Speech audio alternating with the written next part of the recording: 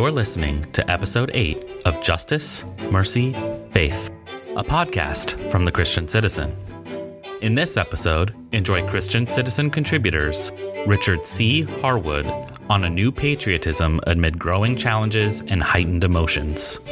The Reverend Dr. Deborah Jackson asks, "Who killed Jesus?" And Elisa Vasquez on our filters within the church. Richard C. Harwood is president and founder of the Harwood Institute for Public Innovation, a nonpartisan, nonprofit organization located in Bethesda, Maryland. Here he is, reading his latest essay, A New Patriotism Amid Growing Challenges and Heightened Emotions. I've been thinking about patriotism a lot lately.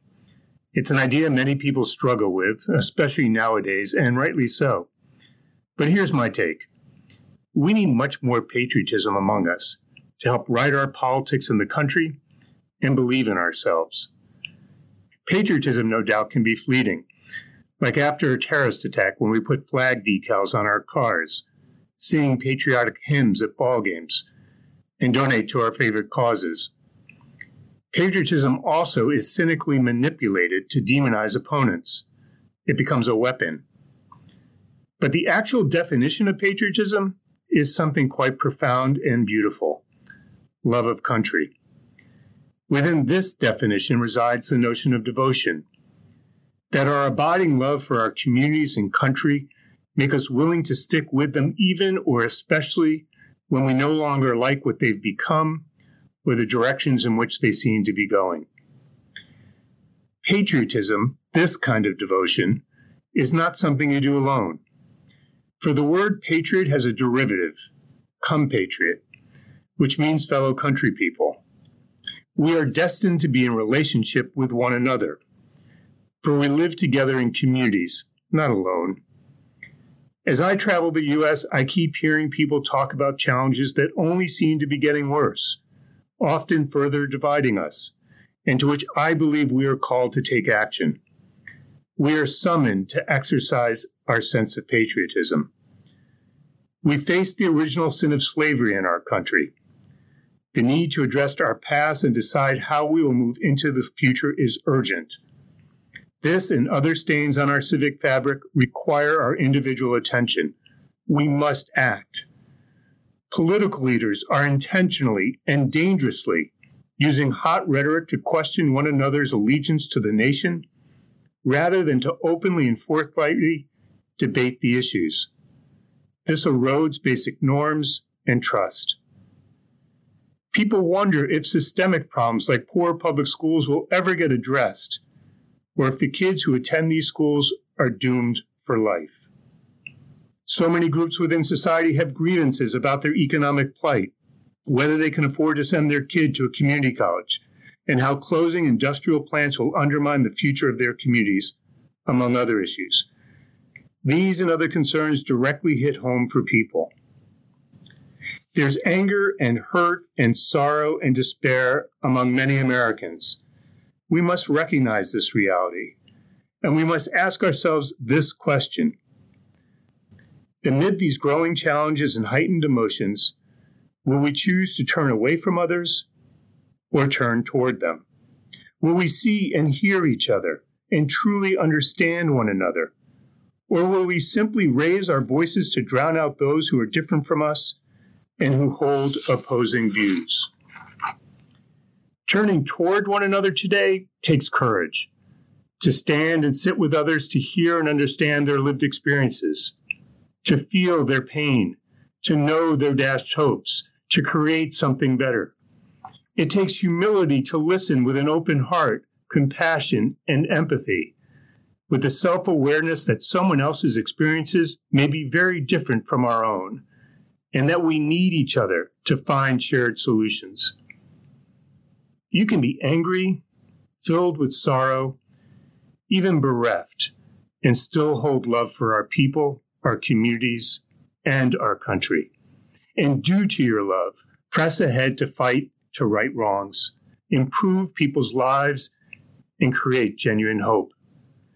Indeed, it is when we do not like what is happening around us that we are most in need to exercise our greatest patriotism. We need patriots, and we need compatriots who are willing to see the challenges before us, come together with others, and take action.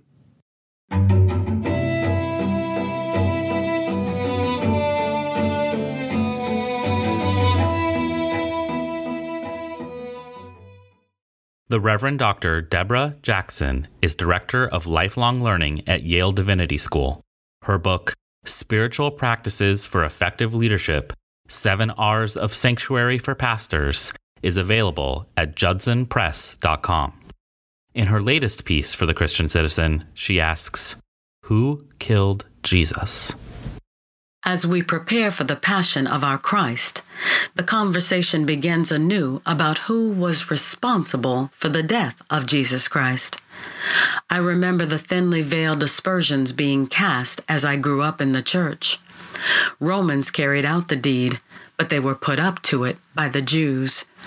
No one ever came out and said that the Jews were to blame for Jesus' death, but rocket science was not needed to fill in the blanks. The shadow was ever present in the inference, and the concerns born of the passion narrative seemed to justify Jewish mistrust in the broader context. That shadow never went away, but it is looming large once again because anti-Semitism is on the rise at an alarming level. Anti-Semitic acts in France increased by 74% in 2018. In Germany last year, 1,641 anti-Semitic acts were reported, according to the police, marking their highest level in the past decade. And in our own country, anti-Semitic hate crimes rose 57% in 2017 from 2016, the largest single-year jump on record, according to the Anti-Defamation League. As Christians, I believe that we have a responsibility to speak out against anti-Semitism, and we can help by acknowledging the truths of the gospel narrative. First, we must acknowledge the biblical prophecies that affirm Jesus' fated existence. Quite simply, Jesus was born to die, and the prophets said so years before Jesus' coming. Isaiah 53 speaks of the servant who was wounded for our sins, but willingly suffered for us in silence, like a lamb being led to the slaughter. As followers of Jesus, we see these passages as foreshadowing, but we were not left to guess because Jesus himself confirmed that he would die. Specifically, in Matthew chapter 20, Verse 18, Jesus tells the disciples that they would go to Jerusalem, where he would be handed over to the chief priests and scribes, who would condemn him to death and deliver him to the Gentiles to be mocked, beaten, and crucified. It cannot get much clearer than that. However, if we missed that intent, Paul confirms the truth of the prophecy, saying in Philippians chapter 2, verses 6 through 8, that Jesus did not regard equality with God as something to be exploited, but emptied himself, taking the form of a slave, being born in human likeness, and being found in human form, he humbled himself and became obedient to the point of death, even death on a cross. This was God's plan from the beginning, to give humanity the opportunity for redemption and salvation through the sacrifice of Jesus Christ, God's Son. God's definitive plan had nothing to do with anti-Semitism, and we must stop preaching and teaching in ways that suggest otherwise. Secondly, we must acknowledge the socio-political realities that led to Jesus' death. We know the story. Jesus' 3-year ministry found him regularly at odds with the religious establishment. So much about him raised ire and provoked outrage. For example, can you imagine Jesus coming into the temple, calling for the scroll of Isaiah, reading what we know as Isaiah chapter 61, verses 1 and 2, and declaring that the scripture had been fulfilled in their hearing? Can't you just hear the priests saying, "Who does he think he is?" Or how about the time when Jesus told the paralyzed man whose friends lowered him from the ceiling that his sins were forgiven? The scribes were up in arms, insisting that this was blasphemy.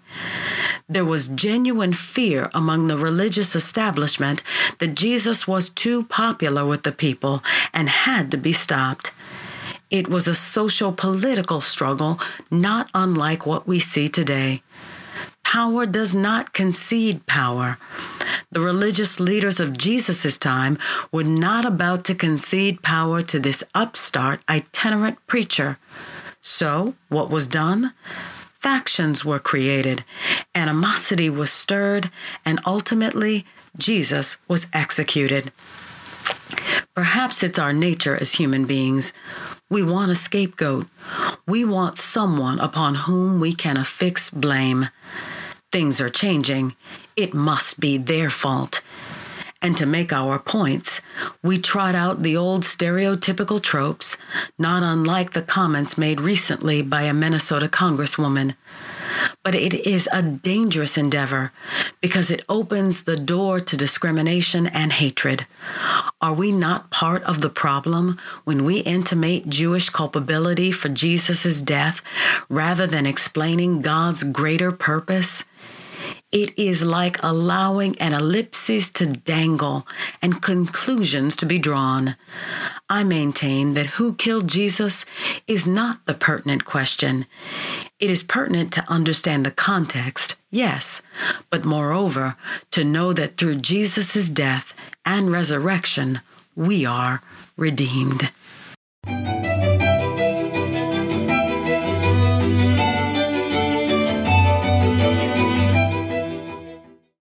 Elisa Vasquez is the founder of You Belong, LLC, a platform that connects individuals to local church communities.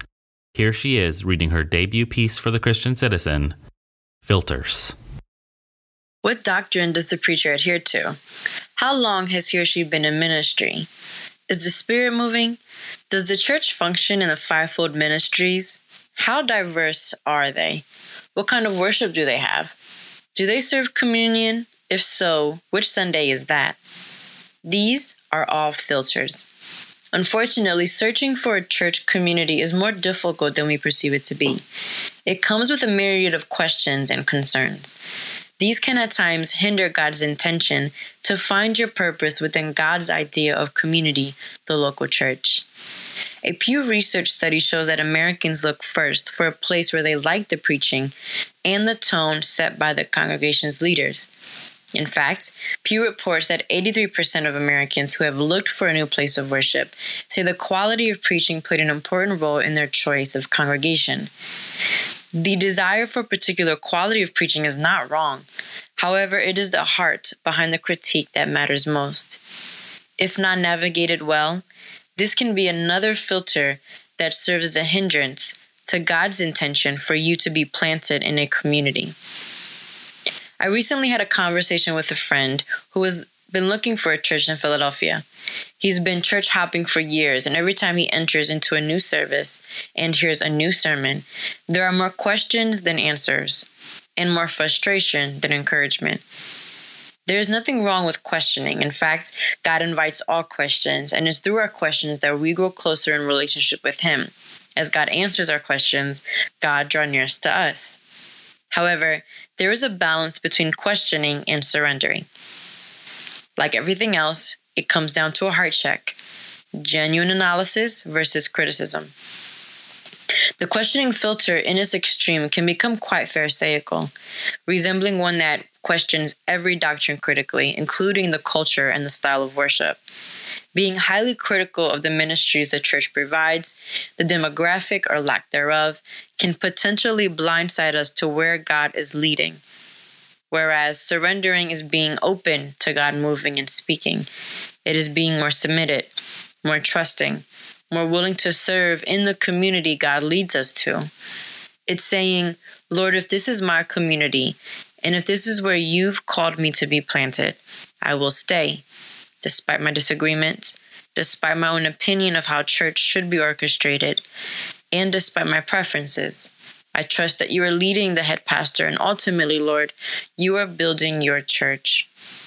Please note that surrendering does not mean naivete. One does not need to be naive to surrender. In fact, the Word of God instructs us to test the spirits, 1 John 4:1, and to not be fooled by wolves in sheep's clothing, Matthew 7:15. God is a God of balance, both just and merciful, loving and jealous, to be revered and a friend. Therefore, we are called to be a people of balance, to question while simultaneously surrendering to God's leading. God's intention for the hope of the world is the local church, and you are an essential part of it. That concludes this episode of Justice, Mercy, Faith. Thank you to this week's contributors, Richard C. Harwood, the Reverend Dr. Deborah Jackson, and Elisa Vasquez. Our theme music is Believable Too by Peter Sandberg. The Christian Citizen is edited by Curtis Ramsey Lucas and is a publication of the American Baptist Home Mission Societies. We'll be back with a new episode of Justice, Mercy, Faith on April 16th. To learn more about the Christian Citizen, visit the website christiancitizen.us. Until next time, I'm Joshua Kagi. Thanks for listening.